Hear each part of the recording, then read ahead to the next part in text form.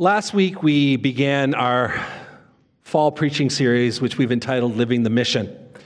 And we started in the Old Testament with Jeremiah. We were specifically looking at chapter 29, and it gave us insight into how the people of God have always been expected to live out the mission in the midst of deteriorating and challenging times. And so we concluded during that message that the mission of the kingdom of God is not so much about wanting to change our culture before we can accomplish or in order to accomplish what God has called us to do, but rather to carry out the mission of God while in the midst of a dark and deteriorating culture. The theme of our series this fall will simply be, if we are going to live the mission, we must first understand the mission. And so today we're going to consider what Jesus declared his mission to be in Luke chapter 4, verses 18 and 19. And then in the weeks that follow, we're going to see how he lived out the mission that he declares in this passage as we take a closer look at some examples throughout the Gospel of Luke. Back in August, when we started our vacation, our family started our vacation, Jennifer and I actually did a one-week vacation alone, which was very rare to do that, in St. John's, Newfoundland. Now, St. John's, Newfoundland was our home for 12 years. 2 of our 3 children were born there. We have a lot of friends there. We have family in the area. And so whenever we go back to visit, it's actually typically a pretty economical vacation because you stay with family and friends, you drive their car, you eat their food, but the downside is it never really feels much like a vacation. So we decided that we were going to do a week as tourists. And so we told family and friends, we didn't tell most we were even coming. But the ones that knew we were coming, we just said, listen, this is how we're doing this, and we'll catch up with you another time, but we really don't want to see you and have anything to do with you during this week. And so we had checked into a historic B&B in downtown St. John's, rented our own car, and planned our days as we wanted to, eating where and what we wanted whenever we wanted to do it. Well, on one particular day, we were exploring some little towns just outside of St. John's, and we ended up in a small little town called Flat Rock. If you ever went there, you know why they called it that. And the highlight sort of point to visit in this little town of Flat Rock is a place called Our Lady of Lourdes Grotto. And a little bit of a history here. Father William Sullivan from the St. Michael's Parish in Flat Rock went on a pilgrimage to a famous grotto in Lourdes, France, and returned with the idea that he wanted to build a grotto as well on the parish property in 1954. And so we had the beginning of that, and there's been some parts added to it through the years. But it's sort of the highlight place. If you're going to go there, you really can't miss it. Now, today, the Grotto of Our Lady of Lourdes functions really as a religious shrine. It's a site for prayer and worship.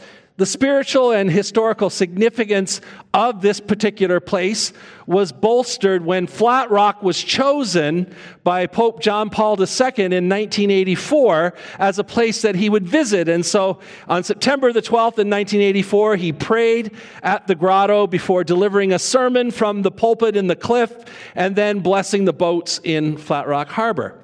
Now, not to be outdone by the Pope, I took my position in the grotto pulpit, right? I mean, it just seems right. But I want to tell you that the highlight of our short little visit in the grotto was when we entered the grotto. And there was a family there with 2 young children. And they had a daughter who I'm guessing, and I'm not real good with this, but I'm guessing maybe 9, 10 years old.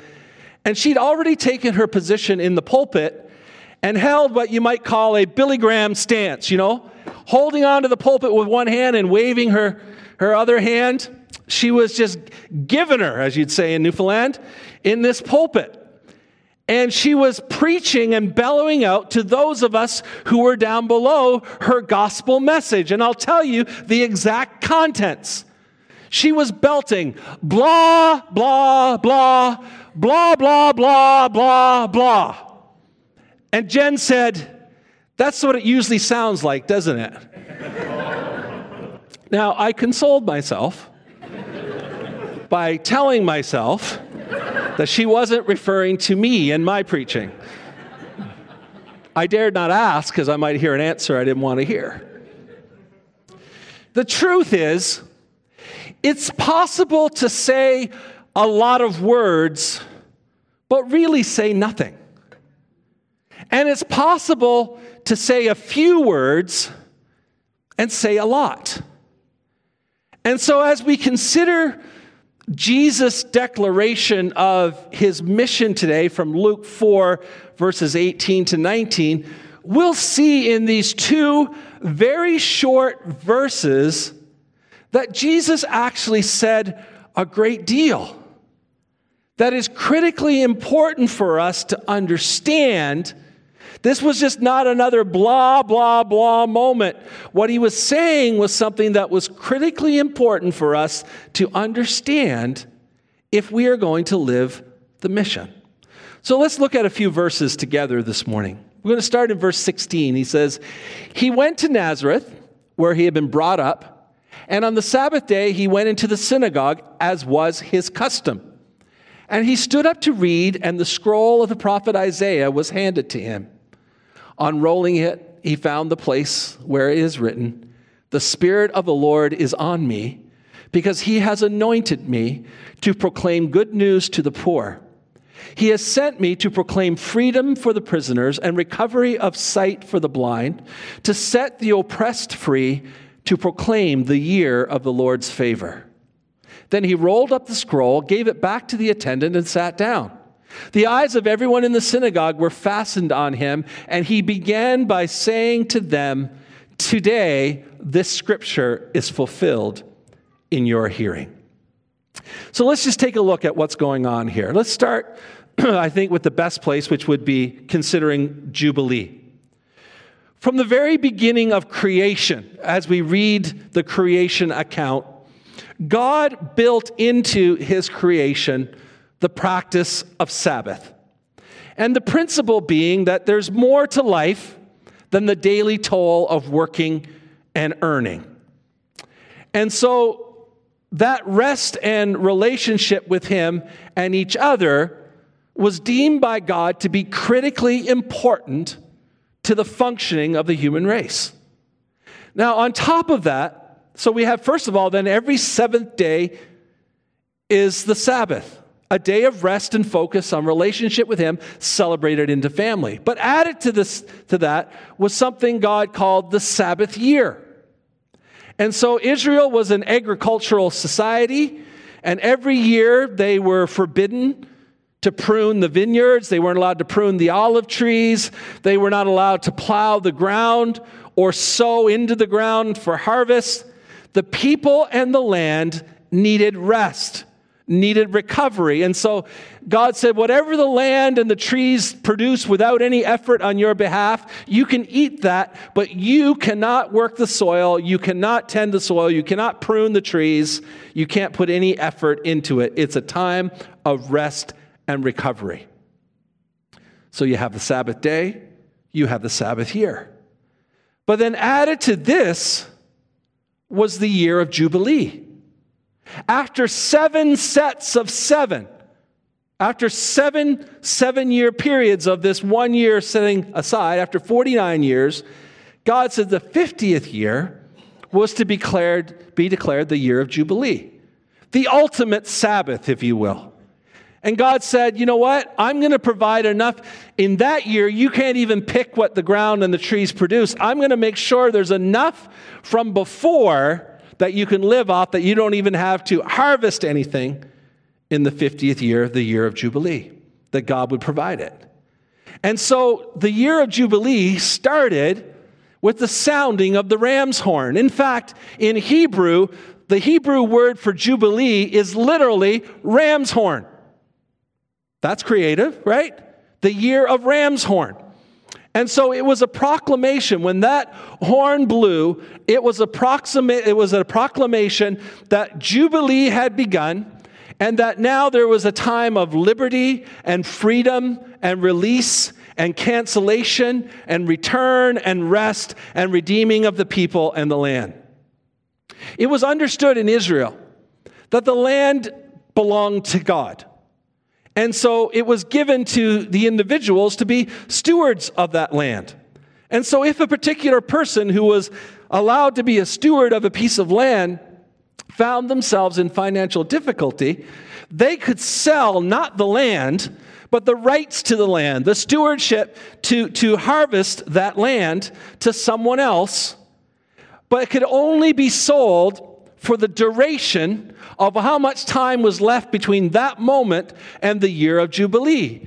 And so if it was only 2 years away, what the person would get would be a lot less than if it was 20 years away from the year of Jubilee. Because during Jubilee, land was returned back to the original steward at no charge to them.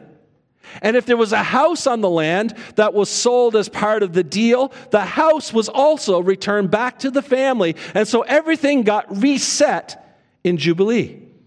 In tough financial times through the years, whole families sold themselves. The dad would come to a creditor and say, I'm selling myself and my whole family into slavery, if you will, into servanthood. We're going to serve you in order to pay off our debts to you. So in essence, we are your servants. We belong to you. But during Jubilee, God said, whatever debt is owing is forgiven. And the families were then released and set free to go back to how life was before.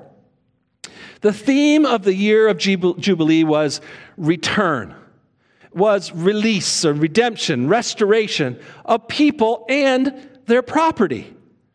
And the poor and the destitute were the primary beneficiaries during the year of Jubilee, because everything they had lost, everything that had been taken from them was given back to them.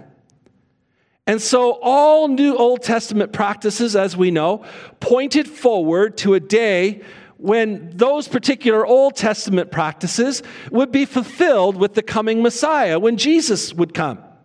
And so we see, as an example, there were ongoing regular animal sacrifices that were provided for the forgiveness of sin, but that was fulfilled in the one-time sacrifice of Jesus on the cross.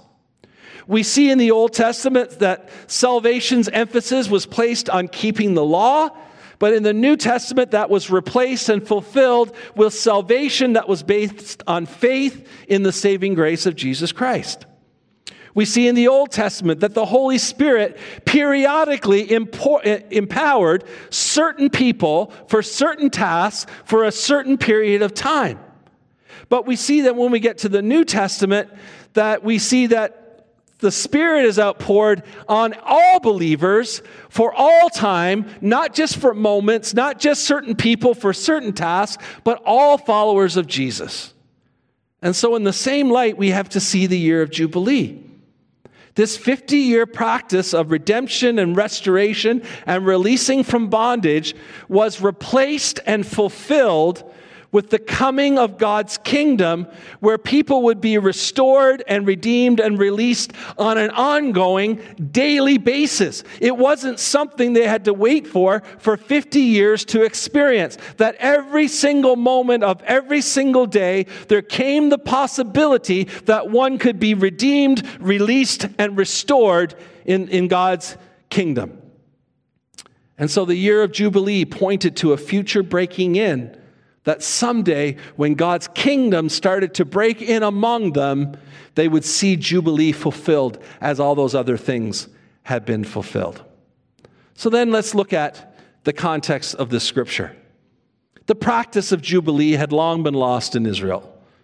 And so the result was that the religious leaders had become increasingly wealthy. The religious elite were very wealthy. But the lower class experienced increasing poverty, rejection, and abuse, while the religious elite increased in their power, in their control, and in their resources. And so Jesus appeared on the scene during a very difficult Jubilee breakdown. What was happening there was nothing like God had intended for the culture that his people would live in. Now, Luke goes to great lengths to show us that Jesus is the long-awaited Messiah, and the word Messiah means the anointed one. And so he goes to great lengths. We see it as the activity of the Holy Spirit unfolds in the Gospel of Luke. We see it. The Spirit comes upon Mary, and so she conceives Jesus. He's conceived by the Spirit. Mary, the Spirit comes upon Mary, and she breaks forth in prophetic song. The Spirit comes upon Elizabeth, and she prophesies. The Spirit comes upon Zechariah, and he prophesies. The Spirit comes upon John while he's still in his mother's womb. So even in the birth narrative, we see the Holy Spirit's work just more than you could ever imagine taking place. But then we also see it at his dedication. He's taken to the temple 8 days later, and Simeon, who was promised that he would live to see the Messiah, is holding Jesus in his arms, and it says that, he is filled with the Spirit, and he prophesies. And then from there, we see the story picking up of Jesus being baptized by John in the wilderness, and we see it again. Jesus is baptized, and the heavens open, and the Holy Spirit descends on him as he starts his ministry.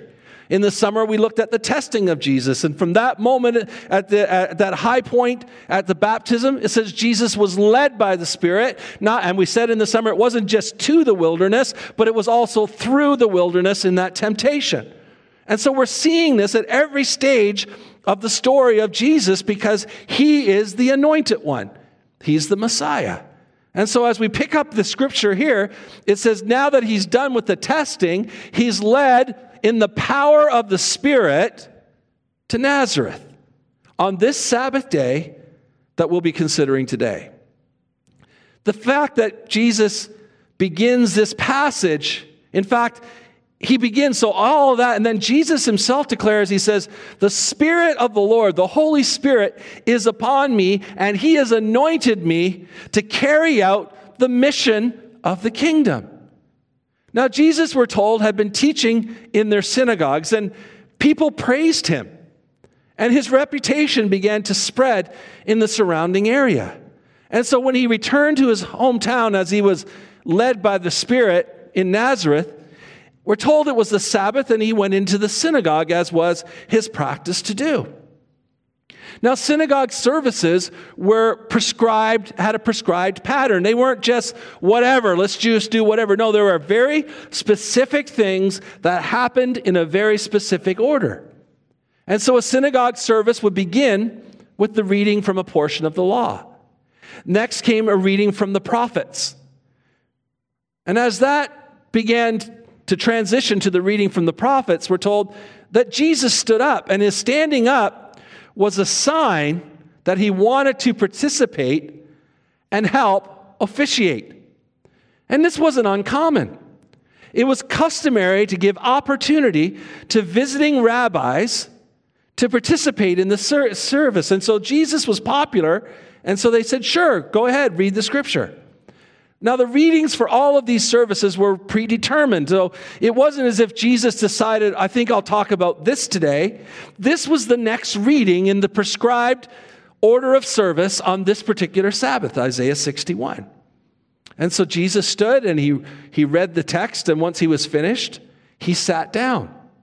Because the custom was that you read the word of God standing, but you would sit when you would preach or explain what that scripture would mean or to make comment on it. So it says that he read it and he sat down, and all eyes are on him and are waiting to see what is Jesus going to say. And in that moment, Jesus drops the bomb in this room, and he says, today what I read from Isaiah 61 that you have read so many times in your synagogues and in your families, today this prophecy has been fulfilled before your very eyes, because I am the one to whom this scripture is written about. I'm the one. He was the anointed one. He's the Messiah. He's the subject of the prophecy. And his message, we're told, his message was delivered in such power and conviction that we're told that they received it and they were excited about it in that moment. Now, the final thing I want to talk about then is mission. What exactly did Jesus read? What did he say that tells us about the mission that he came to accomplish? Well, if we look at verses 18 and 19, it outlines Jesus' agenda. It outlines his program. It outlines what God had sent him to do. It outlines the mission. And the mission really has three simple parts to it. The first is proclamation. The words preach and proclaim in this text are synonyms. And so what Jesus is doing here is he's standing in a synagogue and he is figuratively blowing the ram's horn. He's declaring that the long-awaited kingdom of God is now breaking in among them before their very eyes. It's not like they thought it would be. It's a spiritual kingdom. It's not an earthly kingdom. It's not a political kingdom. It's a spiritual kingdom. And he's telling them that the kingdom of God is breaking in among them. And so what Jesus is saying here is this: I've come to not only restore the Jubilee breakdown, but I've come to take it to a level that you have never experienced it before. It's no longer a 50-year event. From this moment on, it's an everyday event. And Jesus will spend the rest of his ministry declaring that the kingdom of God had come in him to them. That this is the year of the Lord's favor, a reference to this idea of Jubilee. A new Jubilee has arrived, and life from this moment will be forever changed. The second thing is healing. When Jesus declares recovery of sight for the blind, he's no doubt referring to actual physical healing, but he's not just limiting it to blindness. He's referring to miracles and healing in general. Physical healing, emotional healing, spiritual healing is what he's declaring. Luke portrays Jesus as one who is a prophet who is mighty in both word, which is proclaiming the kingdom truth, which we just talked about, but also in deed, working of supernatural miracles that support the message he's proclaiming. And so healing in the ministry of Jesus is an affirmation that the kingdom of God has begun to break in on them, and what they will experience and observe is a foretaste of what life is like in the kingdom of God. And as the kingdom begins to break in, healing and miracles become a normal part of spiritual life. And so whenever you read of Jesus proclaiming the truth, of teaching about the kingdom, he doesn't just teach words, but you see miraculous work supporting his teaching. They go hand in hand. They complement each other. They need one another. And so his mission is not just to preach the good news. His message is to demonstrate the good news through miracles and healing. Now, blindness is also a reference to lacking understanding. And so Jesus will heal the blindness of the ignorant and help them see and understand the mysteries of God's kingdom. And then the third aspect is releasing. Jesus references the poor, the prisoners, the oppressed, the broken. And he addresses them within the context of the year of the Lord's favor of Jubilee. All of these words that Jesus is saying, this is Jubilee language. Jesus is using Jubilee language. Poor, freedom, recovery, release. Jesus is using all of it. It's important to see that God has always elevated the importance of the poor and caring for the poor. Jesus is reiterating that the kingdom of God belongs to the poor. Those who were sick were poor because they couldn't work any longer. By healing them, Jesus released them from the enslavement of poverty, and they went back to work. By offering forgiveness and performing exorcisms, he released people from their spiritual bondage. When he went to the other side and the man was living amongst the tombs, when Jesus delivered him and healed him, what did he say? Go back to your community. Go back to your family. He restored them back into community. Jesus fed the hungry. He elevated the value of those that society rejected by spending time with them. He was moved with compassion when he saw them. The physically poor and the spiritually poor will experience life change in the kingdom of God. So then, what about for us? As we look at what Jesus said his mission was, and as we understand that Jesus made it very clear that he was leaving and that the mission that he had begun would be carried on by his followers under the empowering of the Spirit, what does it mean for us? What does the mission look like for us today? Well, I believe there are three observations. The first is words. Words. Proclamation of words is very important. A very important part of living the mission. Followers of Jesus, you and I, have a very important message that needs to be heard. In the midst of a world of hopelessness and despair, brokenness, confusion, ours is a message of hope. Ours is a message of light and purpose. Ours is a message of meaning. Ours is a message of forgiveness and grace. Ours is a message of clarity that is life-changing for people. Our world needs to hear the message, the words of Jesus. Our world needs to hear the message of the kingdom of God. But we have to be careful how we proclaim the words we proclaim. And what words we proclaim. The very word gospel means what? Good news. When we share the gospel, we share the good news. Sometimes people think the gospel is the bad news. Well, let me tell you the bad news of what's going to happen to you. No, it's the good news. And the church and followers of Jesus are often viewed by culture as condemning, critical, accusatory, negative. And there's a reason for that. We sometimes are. Maybe we even often are. Our culture is not hungry for criticism. Our culture doesn't awake in the morning and go, oh, if I could just find someone who could criticize me today. Our culture is not looking for condemnation. Our culture is hungry for hope, truth, forgiveness, love, the good news, the gospel. And Jesus understood this. He got it. He knew that. The religious establishment, they didn't get it. They didn't get it. They didn't understand it.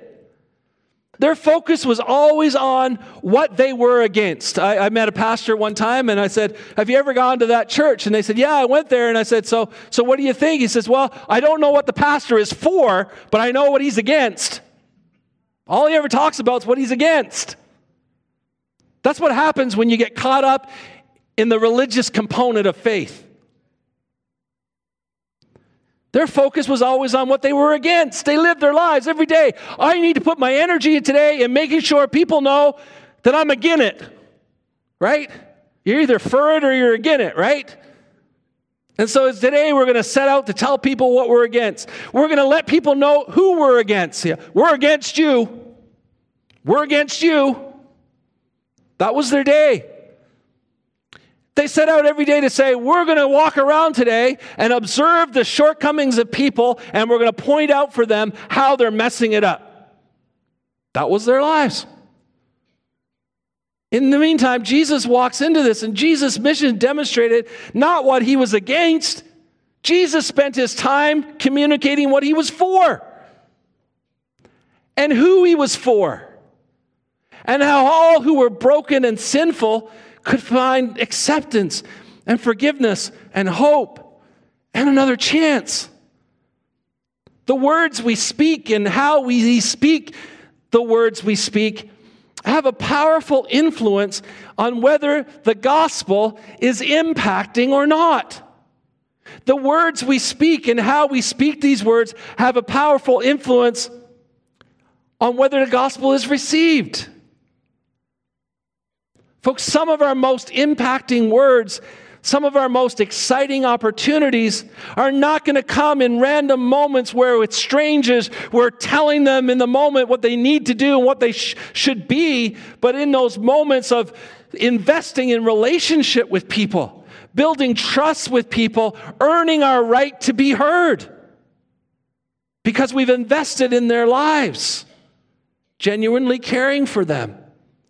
And I would suggest this morning that our greatest asset of words is not the fact that we can quote 30 scriptures completely out of context, I might add, in most cases.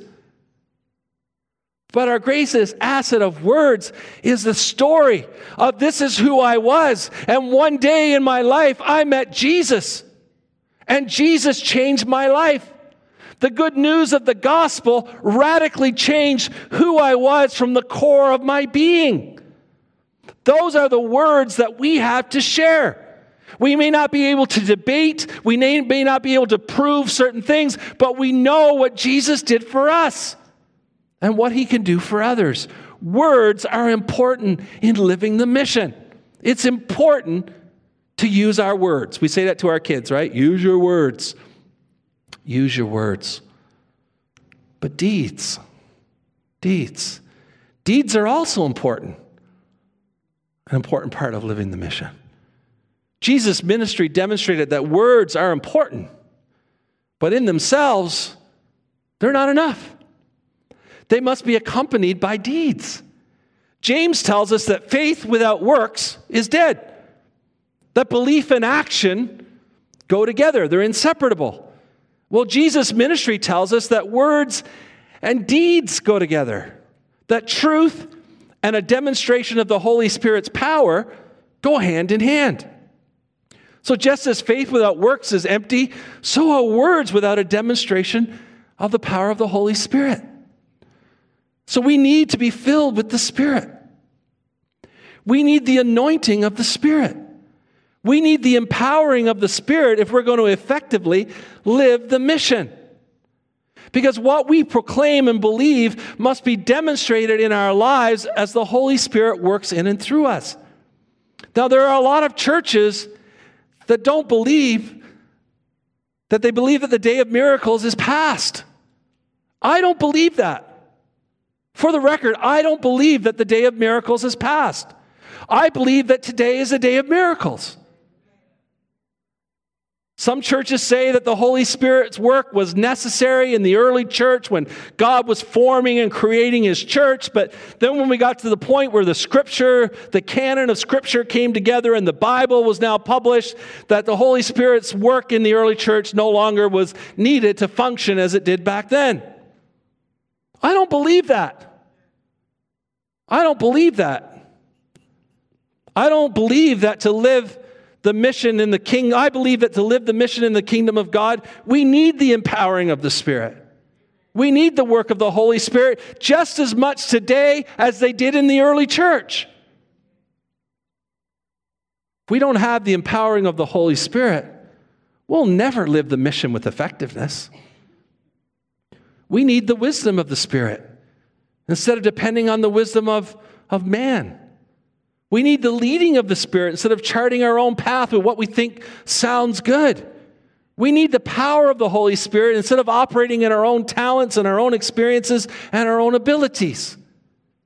If we stop seeing the miraculous, if we stop seeing the Holy Spirit moving, if we stop seeking the presence of God among us when we gather, folks, we're in trouble. Because at that point, the mission is ineffective. Deeds, the miraculous, are an important part of living the mission. Words are important, but deeds must accompany, equally as important to the words. And third, justice. The religious establishment in Jesus' day had created a standard of spirituality that all God-fearing people were expected to follow. Jesus came on the scene, and he broke all the rules. He broke all their rules.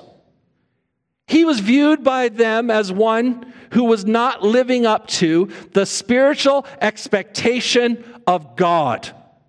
They set the rules, but when the rules were broken, Jesus wasn't living up to God's expectation. When people broke them, they weren't living up to God's expectation. Jesus went to all the wrong places. He ate with all the wrong people. He made room for sinners. And they looked at him and said, he doesn't even understand the mission of God. Because if he knew who he is associating with, there's no way he could do that. And so they rejected him. There's no way this guy is the Messiah. That's blasphemy, because he's not living up to our expectations, so he must be wrong. Well, the truth is, it was the religious elite that didn't understand the mission. It's important to understand that the poor, the broken, the sinful, the victims have always been a priority with God. God has always been about restoring and releasing and recovering. God has always been a champion of the underdog. Always. And justice is anchored in the very heart of God. You can't know God, you can't serve God, you can't love God and not want to live justice, because it is anchored in the heart and character of God. And so as his people who carry out his mission, yes, we have to be people who proclaim the good news with our words. We need to be people who operate under the anointing of the Spirit. But for the mission to be complete, we must also be people who are committed to bring justice in the world to those who have no voice. Now, there's a lot of churches and leaders that are afraid of social justice. So much that they're holding conferences and getting signatures from thousands of pastors and churches to reject the church's move towards doing anything in the area of social justice. Because they're afraid that it's going to take away from the gospel. They're afraid. And it's true, we can become so involved in one aspect of the mission that the other aspects are neglected. It can happen with words. We can be so focused on our preaching and declaring truth that we ignore deeds and we ignore justice. We can be so focused on wanting the Holy Spirit to do stuff that we're not sharing the good news and we're not doing justice. And the same way we can focus on justice and not be declaring the truth or seeing the operation of the Spirit. It's not one or the other. It's all of them working together. That's the mission. And so it's true, we can become so involved in one aspect that the other aspects of the mission are neglected. But may I suggest to you this morning that justice is the gospel. It is the gospel. I want to share a story that you shared with me about a few months back when you decided to host an event to invite pastors of all denominations in our area to come to Evangel to learn about ways, a practical way that they could respond to those who have been rescued from human trafficking. And a lot of pastors came, mostly, if not all, non-Pentecostals, I think, if I recall. We're too busy being too spiritual and filled with the Spirit I'll tell you how I really feel in a minute. So all these pastors from different denominations gathered in the room, and Jen explained one aspect of is this bag that, and our ladies have been involved in raising funds for that, and these bags are given to these girls who are rescued out of human trafficking, and so the presentation's ongoing, and people are excited, and people are thinking about it, and they're having this moment. But someone asked the question, but what about the gospel? And I love the answer that you told me, that one of the other pastors spoke up and said, the bag is the gospel. The bag is the gospel. That's the point, and that's the point we're missing. Justice is the gospel. It's not just something we do. It's critically important to the holistic gospel is justice. Well, our claim as classical Pentecostals is that we're empowered by the Spirit to accomplish the mission. That's our claim to fame. That's what sets us apart denominationally from all the other Christian denominations. And if that's the case this morning, I want to ask this question. Who then are better positioned to demonstrate justice than we are? If we claim to be filled with the Spirit in order to accomplish the mission, who better than us to demonstrate justice than those who are filled with the Spirit and empowered by the Spirit to live the mission? Folks, I would suggest to you this morning that we as a church, as followers of Jesus, as people who are empowered by the Spirit, we should be setting the bar and we should be leading the charge for our work in the area of justice. Crickets. We should be setting the bar because our area is infested with human trafficking, where girls as young as 11, 12 years old are being trafficked every day along the QEW corridor of men leaving their homes and their families thinking they're going to work, but they're hitting the hotels on the way over. It's an infestation in our area. We should be leading the charge. We should be leading the charge on LGBTQ issues and how the church can lovingly respond in the midst of these challenging times. We should be leading the charge with youth at risk. We should be leading the charge in terms of poverty. We should be leading the charge in issues of mental health, homelessness, hunger, and yes, even the environment. While ridiculous evangelicals are spending their time denying that anything bad is happening to this earth, shake your head, people, and look around.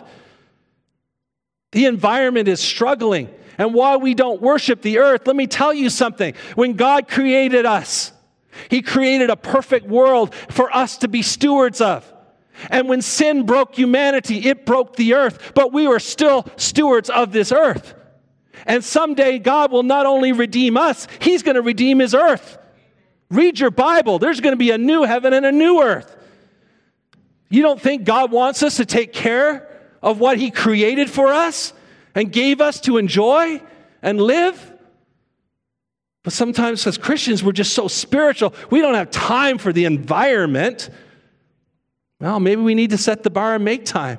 Who better to respond to what's happening in our culture than people who are filled with the Spirit, who are living the mission? May I suggest, this could be where I get fired.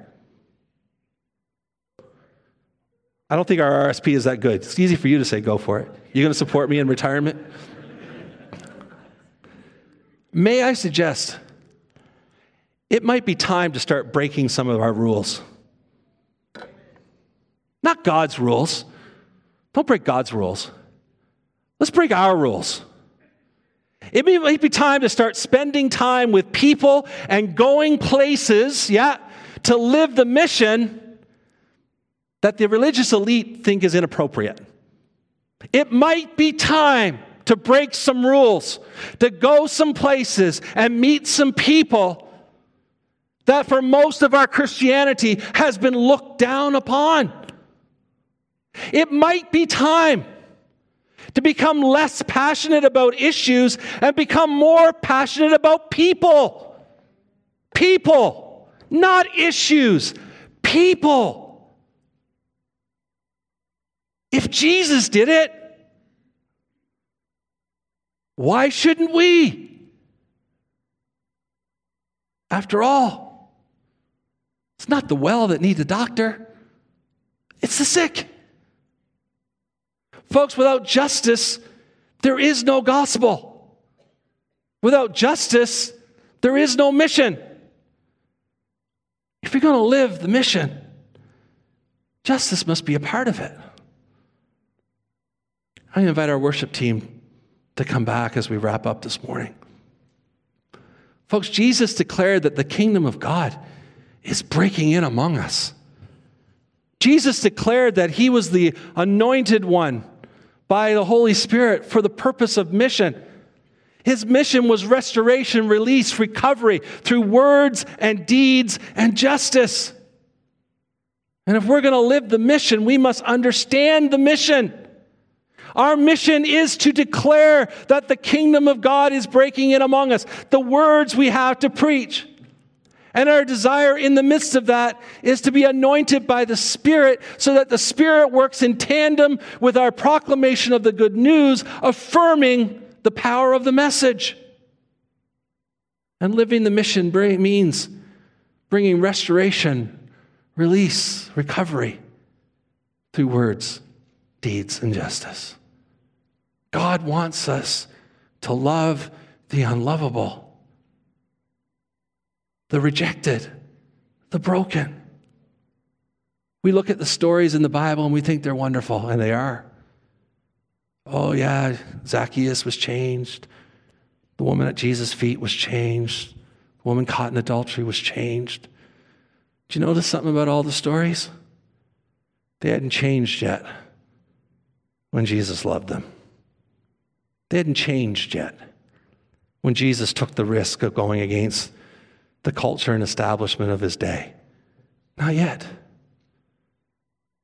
He did it before they ever indicated whether or not they would even respond.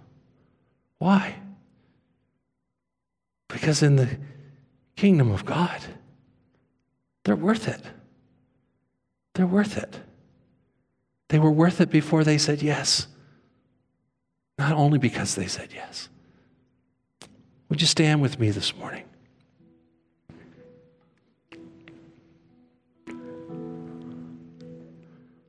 I know I've given you a lot to think about, a lot to potentially disagree with. But you know what? We need to process these things this morning. It's not enough just to keep doing what we always do. There's a work to be done. There's a mission to be accomplished. And God's calling it to us, to it. Share the good news. Be filled and empowered with the Spirit. And help people find hope. Even the people